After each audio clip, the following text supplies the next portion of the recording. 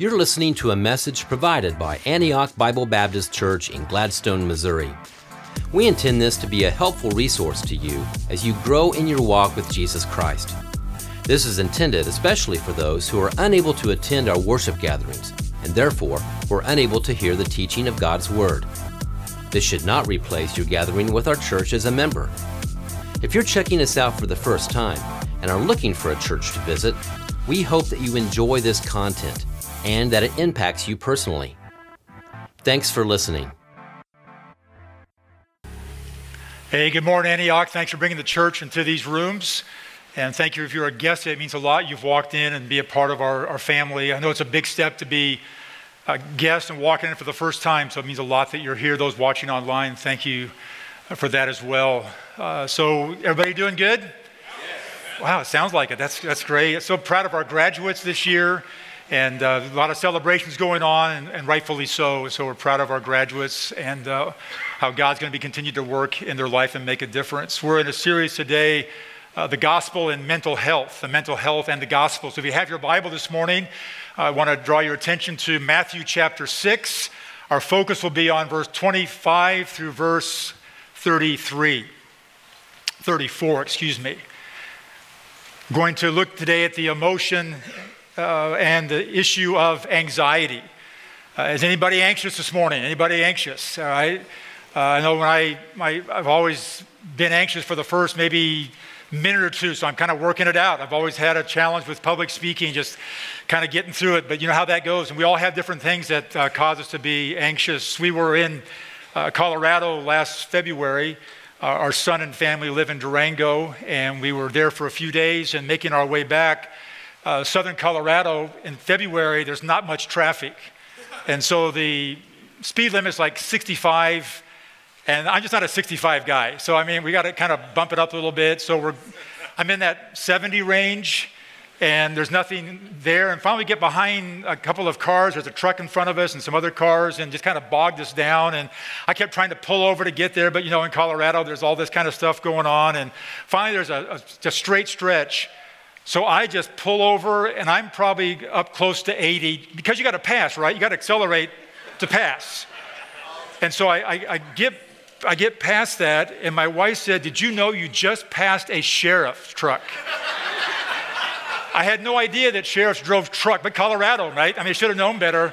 They drive trucks. I had no idea. It was all dirty and muddy. I didn't have any idea. And then all of a sudden, lights are flashing. I said, "Oh, man." So I pulled over. There's two of them. I don't blame them. Two of them come. One's on my door. One's on my wife's door. We've rented a car with California plates, which is a problem. You know, so we've rented this car, and they're asking for our papers and, you know, information. And my wife's looking in the glove box, and we can't find it. And they're there waiting, and we're almost panicking. We're just looking. "Sir, I'm sorry, officer, we don't have it." So I had my driver's license and insurance thing, and they go back. And it's like forever they were out back at the car. They both came up again, one at my door and one at my wife's door. And they said, "Sir, the speed limit here is 65. When you get to I-25, it's 75. Drive carefully and have a great day." God is good. I mean, good. But I'm telling you, man, I was just like 80 miles an hour. And just by God's grace, I'm careful to say this, I've never had a speeding ticket. I deserve some of them, but I've never had one. But I thought, oh my word, 80 miles an hour, I'd be probably put in prison over there somewhere, working my way out. So you understand, we're all different in life, and we have different levels of anxiety and what that looks like for us. And I believe God has a good word for us today from His Word. These are the very words of Jesus that are an encouragement when it comes to this emotion of anxiety. So what makes you anxious? There's a new study from the Daily Mail that found we're literally wasting years of our lives worrying. The average person worries 1 hour and 50 minutes a day, right? 1 hour and 50 minutes a day. That's almost 28 entire days per year, almost a month per year. They're telling us we're worried, we're anxious. Or 5 total years of your entire adult life So what are we worrying about? All right, what causes you anxious? They go on to say this. They give something like the top 10 things here about worry. You could add them and fill all the blanks in. They talk about work, money, being late. Anybody anxious about like being late? I'm kind of like I can't be late. We got to get going. We can't be late. That's my wife telling me, we can't be late. We can't be late. A friend or relative's health issues, our own health, relationships, missing a plane or an appointment, not waking up to your alarm. All right, that's a big one. Our appearance, our family's safety. You could go on and on. You could even fill in the blanks. They go on to say the study also found 84% of us have lost sleep over worrying. Anybody last night have any trouble sleeping? Don't raise your hand. I mean, you can do that. I mean, we understand the dynamic of anxiety and worry. According to the Anxiety and Depression Association of America, anxiety disorders are the most common mental illness in the U.S., affecting 40 million adults in the United States, age 18 and older, or 18.1% of the population every year. Lots of anxiety. There's been lots of anxiety over the last couple of years when COVID came, what was March 2020. All right, there's been challenges with that. We think of those in the church family here who were in dire need and situations. There was a lot of anxiety there with people in the hospital. We saw people in our church die from COVID, and we understand what anxiety is like and what worry is like. And in church family, God understands that. God knows that. God knows I am vulnerable, that you're vulnerable to being worried and anxious. That's why he gives us a good word here from Matthew chapter 6 to kind of change the trajectory of our life and realize that God is with us, he's for us, and he understands that there are times in life that we struggle. We struggle with anxiety. You've been there. It can affect your health. High blood pressure, other areas can affect your life because of anxiety and worry. We live in anxious times. We think about our culture and our country and what's happening around the world in Ukraine, and we think about North Korea, what's happening there, and Russia and Iran, and oh my, you're already getting anxious right now. I mean, it's just kind of crazy stuff going on, isn't it? We can get kind of wrapped up in that. We can maybe sometimes watch too much news and get kind of wrapped up in too much news. We should be engaged with what's happening in our culture. But God is a faithful God through all of this. He knows. It's part of his plan. I want to encourage us, church. We live in desperate times. The Bible says in the last days, difficult times will come. So we live in these last days. But we can't afford to just hunker down, hide out. God has put us together as Christ followers to graciously make a difference in our community and our culture. Amen, church? To make a difference in our culture. I think about the first century in Rome. Dr. Tomlinson years ago shared just details about what happened in that first century Rome where abortion was rampant. They would actually throw babies on a garbage dump. That's what, just throw babies on a garbage dump. Roman men didn't marry for love. They married for sex. And they had a wife just to give birth to children and kids. They think about what happened in the arenas there. Where Christ followers, believers were killed for the cause of Christ. And I'm telling you, church, that first century church flourished. It flourished with the gospel. They were bold with the gospel. And I just feel the weight of that in my own personal life, that we can make excuses, we can all these kinds, but God has put us here in the Northland to make a difference for the cause of Jesus Christ. Do we always get it right? No, we don't always get it right. But can God use our lives to make a difference in the lives of others for the cause of Jesus Christ? We live in anxious times.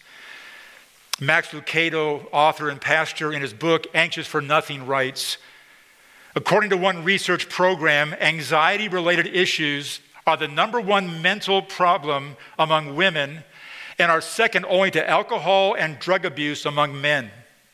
Stress-related ailments cost this nation $300 billion a year. with medical bills and lost productivity. Even students are feeling it, he writes. One psychologist reports that the average high school kid today has the same level of anxiety as the average psychiatric patient in the early 1950s. I think about our kids. Elementary school, middle school, high school, live in different days. I just heard in the news the other day that in New York, the average apartment is $4,700 a month. And they were talking about these young adults who have got out of college now, and now they're trying to transition back to living with their family, moving away from places like that are hard and expensive. Anxiety, lots of challenges in our world. On the first Sunday of our Mental Health in the Gospel teaching series, Pastor Steve asked this question: how does the gospel view of life affect our view of mental health? That's a good question. He gave and posed these three statements. Mental health struggles, he said, don't define me. Mental health struggles, we're going to have them, but they don't have to define who I am. I'm defined by who Jesus is, amen, in our life. So we understand, and again, we understand that anxiety and mental health issues are real and heavy. You may need. We can't put it all in one bucket, church, can we? We can't all put just everything in one bucket. You may have some challenges from the past that just still haunt you. You've lost a loved one. You've gone through a difficult marriage. You've got some children problems. We see all these kind of things happening. You may need to see a counselor. You may need to see a counselor. We promote a biblical counselor to come and help you with God's word, to work through that. As a church team, we want to help you in those areas and can help direct you to places and even help you ourselves. You may need to make an appointment with your doctor, right? Because you have these issues just to find out, how am I doing with my health? So these are issues that we've got to engage in with our lives. Mental health struggles don't define me. They don't take me off guard. Mental health struggles strengthen my relationship with Christ. Thank God for who he is, his word, that can kind of get us back on track. We need that. We're always going to have seasons of anxiety. We're going to be anxious, okay? We're human, and God knows that. But he says, hey, be anxious for nothing. And he's going to give an outline here and a plan in our passage here in Matthew chapter 6. You have your scripture here. Let's look at 25 and following. And these are the very words of Jesus. Jesus has a good word for us today about anxiety. He says, therefore, I tell you, do not be anxious about your life. The word therefore is always a word of summation. He's gone back to verse 19. Don't lay up for yourselves treasure on earth where moth. Don't be hoarders and all those kind of things and worry about that. Don't lay up for yourselves treasures here, but lay them up in heaven. Just gives all these kind of information here. And then he just says here, and you can't serve two masters. You're going to love the other. You cannot serve God and money. And then there's this therefore statement. I tell you, do not be anxious about your life. What will you eat? Or what will you drink? Nor about your body, what you will put on. Is not life more than food? And the body than clothing? Look at the birds. Excuse me here, my papers get sticky. Look at the birds of the air. They neither sow nor reap nor gather into barns, and yet your heavenly Father feeds them. Are you not of more value than they? And which of you by being anxious can add a single hour to a span of life? And why are you anxious about clothing?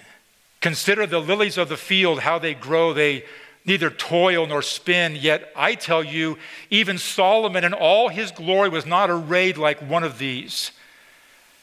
But if God so clothes the grass of the field, which today is alive and tomorrow is thrown into the oven, will he not much more clothe you, O you of little faith? Therefore do not be anxious, saying, what shall we eat? Or what shall we drink? Or what shall we wear? For the Gentiles seek after all these things, and your heavenly Father knows that you need them all. But seek first the kingdom of God and his righteousness, and all these things will be added unto you.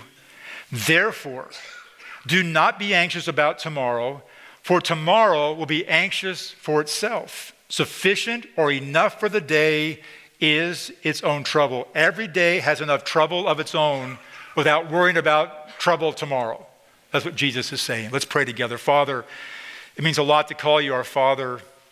We thank you that we can have a relationship with you because of the work of Jesus Christ and his death on the cross and his burial and resurrection. The gospel, Father, we thank you that we can have a relationship with our faith and by your grace, Father. Today, in these moments, thank you for your word that is truth. Thank you for each person in these seats today and watching online. We didn't walk in today here by accident. That God, you have a word for us from your word and a word of encouragement. You're a God who is unequaled in greatness, and we ascribe and give you the glory that is due your name. You are an awesome God and so worthy of worship. And today, may we express to you your greatness and your goodness and your faithfulness in our lives. Teach us today, we pray. God, encourage us, we pray, in Jesus' name. And together, church, we said, Amen. In his most famous sermon, Jesus addresses anxiety or worry. So what does Jesus say about anxiety? First of all, anxiety never solves a problem. You'll see the word anxious here mentioned 3 or 4 times in this section. The word anxious or anxiety literally means to be divided or to be distracted. Divided or distracted. That's what anxiety, it distracts us, it divides us.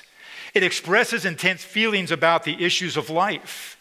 The old English word for worry is this: to strangle or to choke. And that's what it does. You feel like I'm just suffocating. You're just choking me and that's what anxiety, that's what worry does. And so what Jesus does here, he presents 3 reasons not to be anxious. First, he gives the example of food and life. Verse 25, he says the question, is not life more than food and the body more than clothing? And the answer is yes. Jesus is saying, consider this life of yours about which you tend to worry. He is saying, don't be anxious about your temporal life. Don't be anxious about that and the needs. Don't worry about what you're going to eat or drink or wear. He's saying your life is a gift from God. Your life is more than what you eat or drink or what you wear. He gives us the illustration here of the birds. He says in verse 26, look at the birds. The word look here is in the imperative. It's a command to fix your eyes on something as to see and get a good look. And so it's not just kind of look, it's look with intentional look. And what's happening? What am I seeing here? Jesus is saying if you're prone to be anxious, become a bird watcher. Watch the birds. There are 11,000 to 13,000 bird species on this planet. There are over 50 billion birds living on this planet. 50 billion birds. That's a lot of birds. And God takes care of them. It's amazing. They make their nest. They have their babies. They get their food. They drink water from our little, what do you call it? Yeah, they get water there. They poop a lot. I mean, just a lot of things. They do a lot of stuff, right? It's the birds, and he takes care of them. And if he cares for the birds, he's going to care for you. The point is, God is faithful to provide. Yes, he is. Now think about that. We have some things in the refrigerator, things in the closet, in the pantry. We're blessed, aren't we, church? Back in these days, oftentimes, it was just day to day, day by day by day, not sure what's going to happen the next day. We are very blessed to know, for the most part, we probably can eat maybe for a week or 2 or maybe longer, right? So we're blessed with that. But yet we really don't know what's going to happen tomorrow, right? We think we know, don't we? We think what might happen, but we really don't know. And so the birds are this illustration that he does care for you, that he's faithful to provide. In verse 27, he poses the question, can any of you add 1 moment to your lifespan by worrying? I think it's a neat question. Can any of you add 1 moment to your lifespan by worrying? The answer is obviously no. It's not going to happen. The question here also connects the idea in some translations, who of you being worried can add a cubit or 18 inches to your height, right?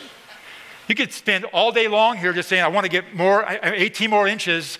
And the idea is even the span of your life, we don't know what the span of our life is going to be, how it's going to look.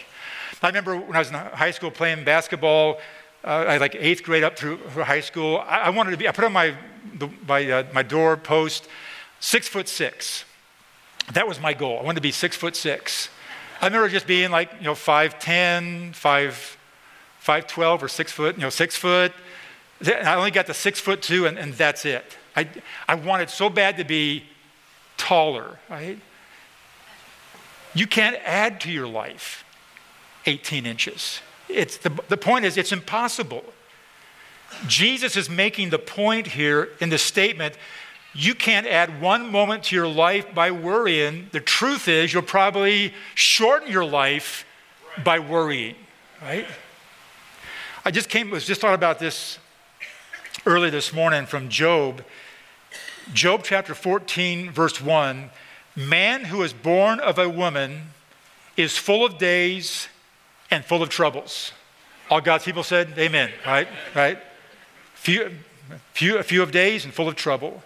And then in verse 5 he says, since his days are determined and the number of his months is with you, and you have appointed his limits that he cannot pass. Job is saying, God, our limits are already set. I don't know. What's the average of 78, maybe 0.6 is the average age in America? I don't know if I'm going to make it to 70. I don't know. We don't know. God has set our limits. We can overeat, we can overwork, but the point, we can't overlive. Okay? We can't overlive our life. That's what Jesus is saying. You can't add anything to your life to make it up. According to recent studies by the Harvard Medical School, anxiety has been implicated in several chronic physical illnesses, including heart disease, blood pressure, chronic respiratory disorders. So even physically, anxiety can cause issues in our bodies. So he gives this example of the birds. He gives the example of clothing in verse 28 and 29. So he says to his disciples and to us today, consider the lilies of the field. Consider all these beautiful flowers that you didn't plant, but that God put them there. You get out to Colorado and up in the mountains and those wild flowers out there, just acres and acres are just there. Nobody planted them. God put them there. God provided that. So he's given the fact here, God's going to take care of us. God's going to provide for us. Are there challenging situations around the world where people have issues with food and clothing? But in all of that God is still faithful, most likely not in our level of it, right? We are super, super blessed here, but around the world, God is still faithful to provide in even difficult situations what people need by his grace. He's faithful again to provide. If God takes care of the flowers, he's the ultimate flower gardener. He's going to take care of us. He's going to be faithful to us. Then he shifts from flowers to grass in verse 30. The picture here is this of in the spring, the green grass, they gather it, they cut it, they dry it, they bundle it for fuel for their fire ovens in the days to come, right? God prepares them for that. God provides for them. Again, an example of God's sustaining and faithful care. In this passage, you see back in our text here, let me get here, in the last part of verse 30, where he talks about and makes this question, "O you of little faith, O you of little faith." This is a favorite expression of Jesus in the Gospel of Matthew. He's not talking so much about the absence of faith, but deficiency of faith. We can be deficient in our faith. We all have different levels of what that looks like. We can be little of faith. And even in that, we're not absent of faith, just little of faith, and God is faithful to work in our lives in situations that are challenging. Anxiety never solves a problem. Number two, anxiety is an opportunity to trust God. To trust God. It says in verse 31, therefore do not be anxious, saying, what shall we eat? Or what shall we drink? Or what shall we wear? Verse 32, for the Gentiles seek all these things, and your heavenly Father knows that you need them all. Number three, he gives the example of a non-believer. All right? I'm not being heavy-handed here or negative. That's what he's saying. The word Gentile is a word that speaks of a non-Jew. It's the Greek word ethne, speaking of the nations. He's talking about a non-believer.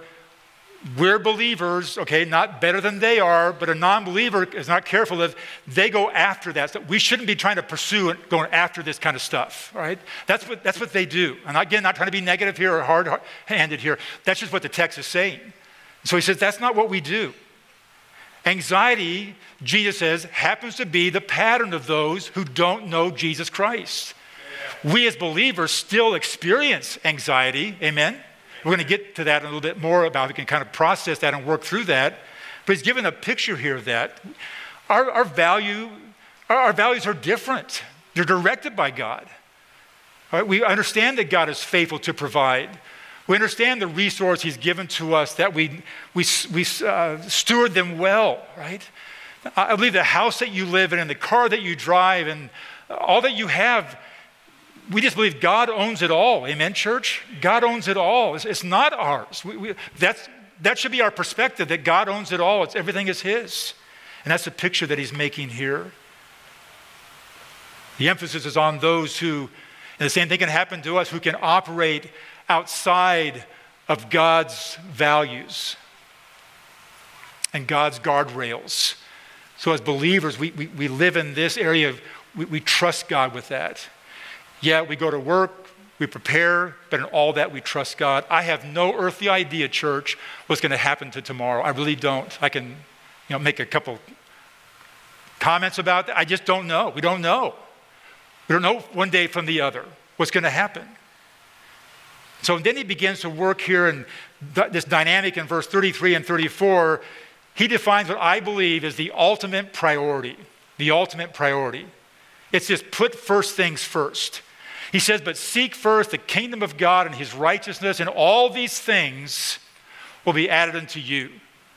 The clothing you need, the food you need, all that you need, the resource, I'm going to provide for you. All right? They're going to be added to you. The word seek communicates to investigate, to pursue, or above everything else, make this a priority. Seek first the kingdom of God. The kingdom of God is not a geographical location. The kingdom of God defines his rule, his will, and his authority. And so we appeal to that he's in charge, that he is in control. We pursue righteousness, and that means we're pursuing, by God's grace, right living, that we live right before God. That we make it a priority to be obedient to God and his will. Romans chapter 12, verse 1 and 2, that classic passage where Paul says, I urge you, therefore, brothers and sisters, by the mercies of God, that you present your bodies a living sacrifice, holy and acceptable unto God, which is your reasonable service. And be not conformed to this world, but be transformed by the renewing of your mind, that you may prove what is that good and acceptable and perfect will of God. He says, don't be squeezed into this world's mold, right? And we feel that, don't we, church? We feel those kind of things. He says, do not be conformed to this world, but be transformed, this renewal, transformation. And God's word transforms us. Gathering together in corporate worship, God can use corporate worship to encourage us and transform our lives. Prayer can transform our lives. Relationships in this church family and community can change our lives for the glory and the goodness of God. By God's grace, we should determine to put God first. To put God first in our finances, to put God first in our interests, to put God first in our resources, our relationships, Amen. To put God first in our schedule, to put God first in our trials and our troubles. Seek first the kingdom of God. Seek his will, right? His approval, his authority. It's easy for us to go seeking in other places, in other situations. He says, determined to put God first in your life. And then he says in verse 34, live one day at a time. Therefore, do not be anxious for tomorrow will be anxious for itself. That's a great statement.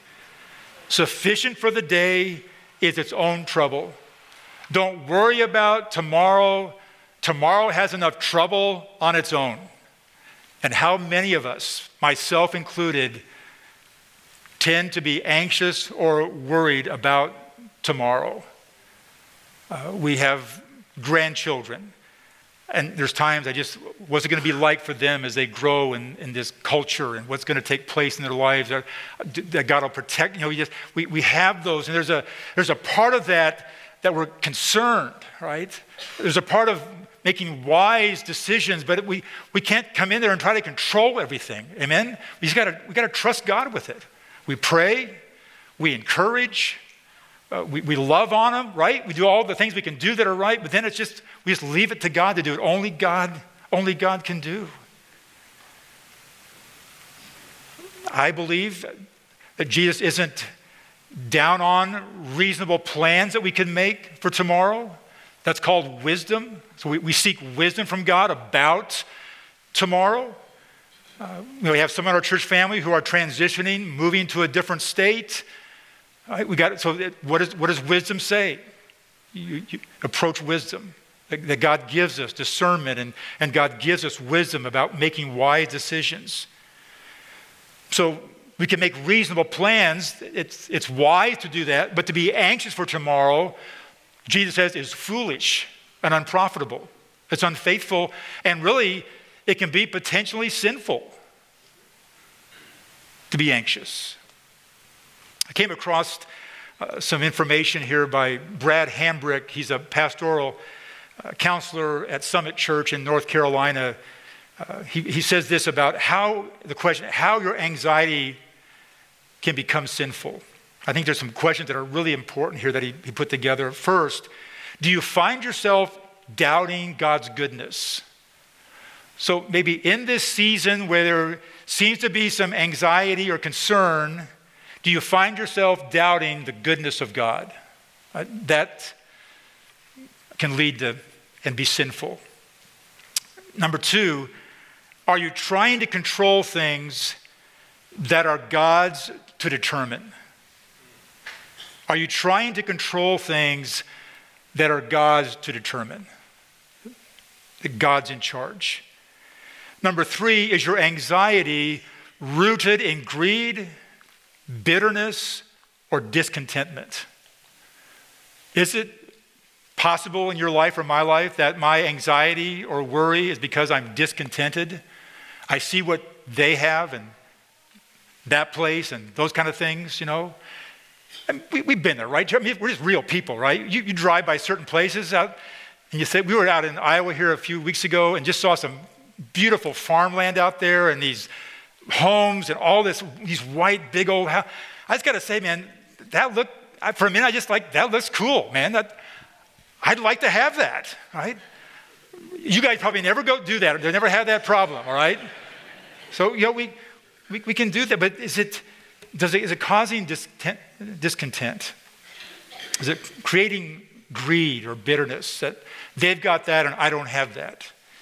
Number four, does your anxiety promote passivity towards life?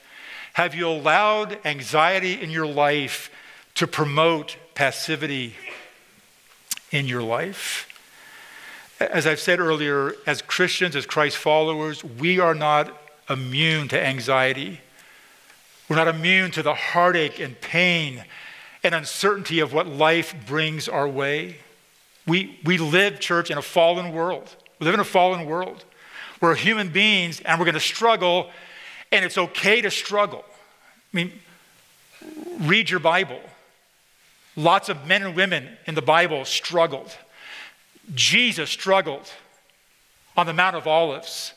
Father, if it be your will, let this cup, let this suffering pass from me. We see the humanity of Jesus Christ, even himself. We understand that. But it's important to know that God is over all of our struggles. We do believe as a church, and God's word teaches what we would call the sovereignty of God, that God is in control, that God knows what's happening in my life, in your life. And I believe that God even allows struggles to come into our life, to produce in our life staying power, to help us grow, even maybe to drive us more into God's word, even maybe to drive us more to have conversations with God in what we call prayer, and the Bible calls prayer, that God uses that. And the Bible says that God's grace is sufficient for you. No matter what you're going through, I don't know what's happening in this room, and it can be hard, and there's some tough stuff, man, going on in our church family, and crazy. But God's grace, the Bible says, is enough, right? Amen. We need each other as a church family and community to encourage each other. And I'm seeing some of that, but as Steve and I and our pastors talk, it's easy. We live in different locations and different neighborhoods and all these kind of things, and we can be detached sometimes. It's important for us to encourage one another, to speak truth into someone's life that you know is hurting or having a challenge or a struggle. I'm thankful for God that he's put men in my life that have encouraged me, have prayed for me. I'm thankful for my wife who will say to me, honey or Bob, that's not right. You're not thinking correctly there. We need, amen, church, we need people to speak into our hearts and our lives. It's so significant. And we find grace in the struggles of life. We find grace. God gives strength for a new day. He never intended for you and I to live in perpetual anxiety. That is not the picture of God for our life. Max Lucado writes, the presence of anxiety is unavoidable, but the prison of anxiety is optional. The presence of anxiety is unavoidable, but the prison of anxiety is optional. God's antidote for anxiety is prayer. I think we minimize prayer. I know I can minimize prayer. The prayer of Philippians 4, 6, and 7, be anxious for nothing, but in everything by prayer and supplication, let your request be made known to God, and the peace of God that passes all understanding will guard your hearts and mind in Christ Jesus. That's given in the imperative. Bob, be anxious for nothing, but in everything. I looked up the Greek language. Everything means everything, all right? Everything. And supplication is a word that means specific prayers. So, we can pray this way, God, help me with my anxiety, in Jesus' name, amen. I mean, he hears that prayer, but to be specific about what your anxiety is and what you're going through, God he knows your heart, he wants to hear it. It's good for us to give that to God. Amen. Prayer is such a great gift, church. You can pray anywhere, man. Anywhere, any point, no appointment had to be made to do. Think about the dynamic and the gift of prayer. And I can diminish it. We can diminish the dynamic of prayer. Let your request be made known to God. The God of this universe wants to hear from you.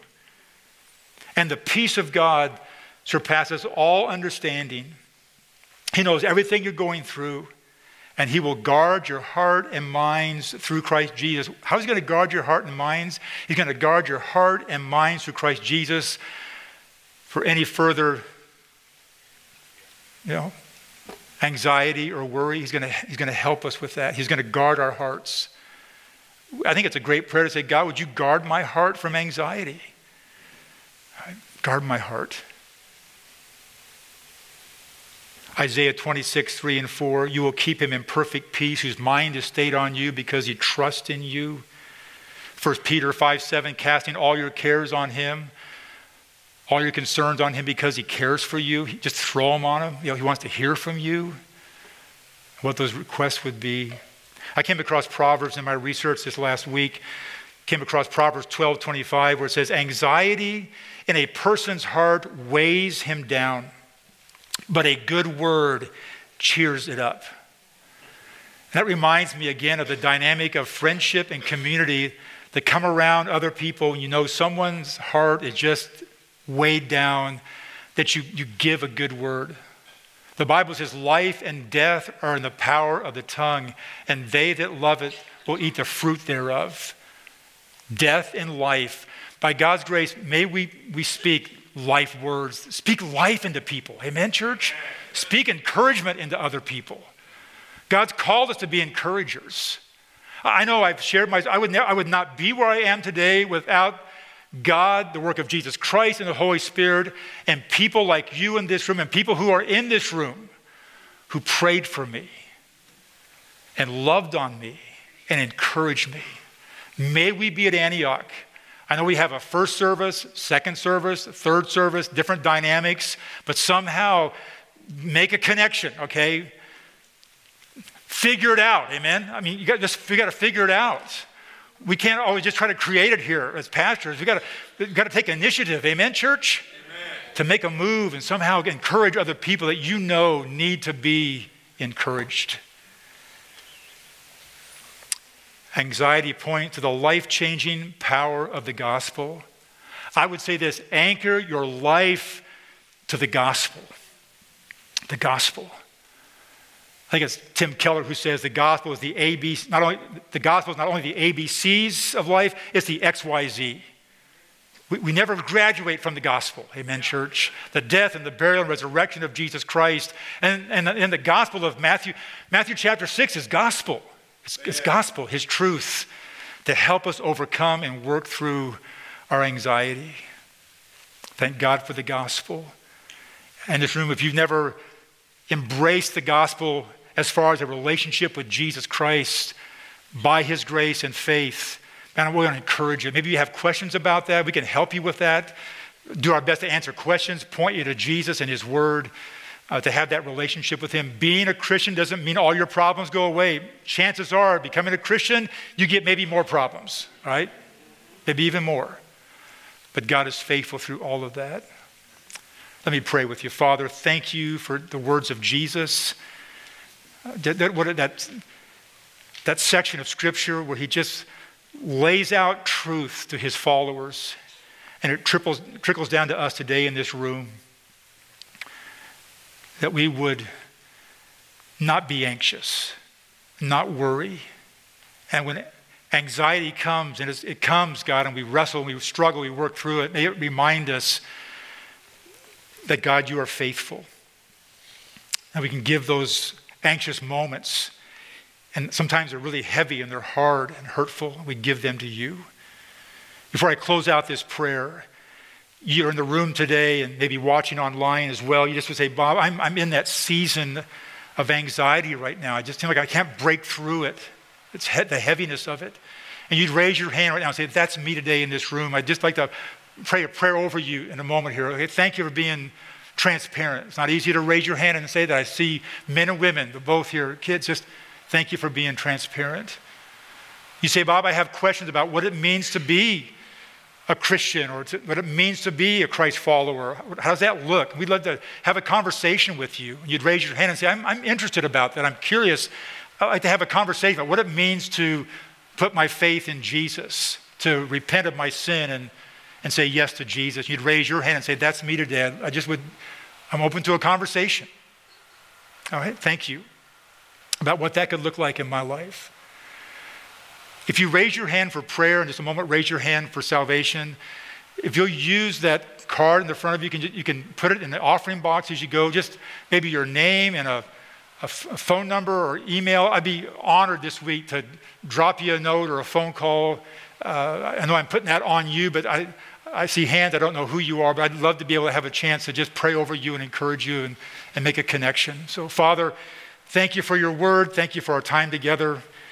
You're an awesome God, and we thank you for your grace in our lives. When we struggle, when we sin, we can confess our sins, and you're faithful and just to forgive us of our sins. Thank you for being our Father. Encourage those who raised their hand a moment ago, feeling the weight of anxiety. God, you know their hearts. Encourage them. Put good people around them. If they need help, may they seek help. A hand raised about our relationship with you. God, draw that person to yourself, we pray. In Jesus' name. And together, church, we said, Amen. Thank you for listening. You're always welcome at Antioch. If you desire more information, please go to AntiochBBC.org. That's AntiochBBC.org. God's best to you.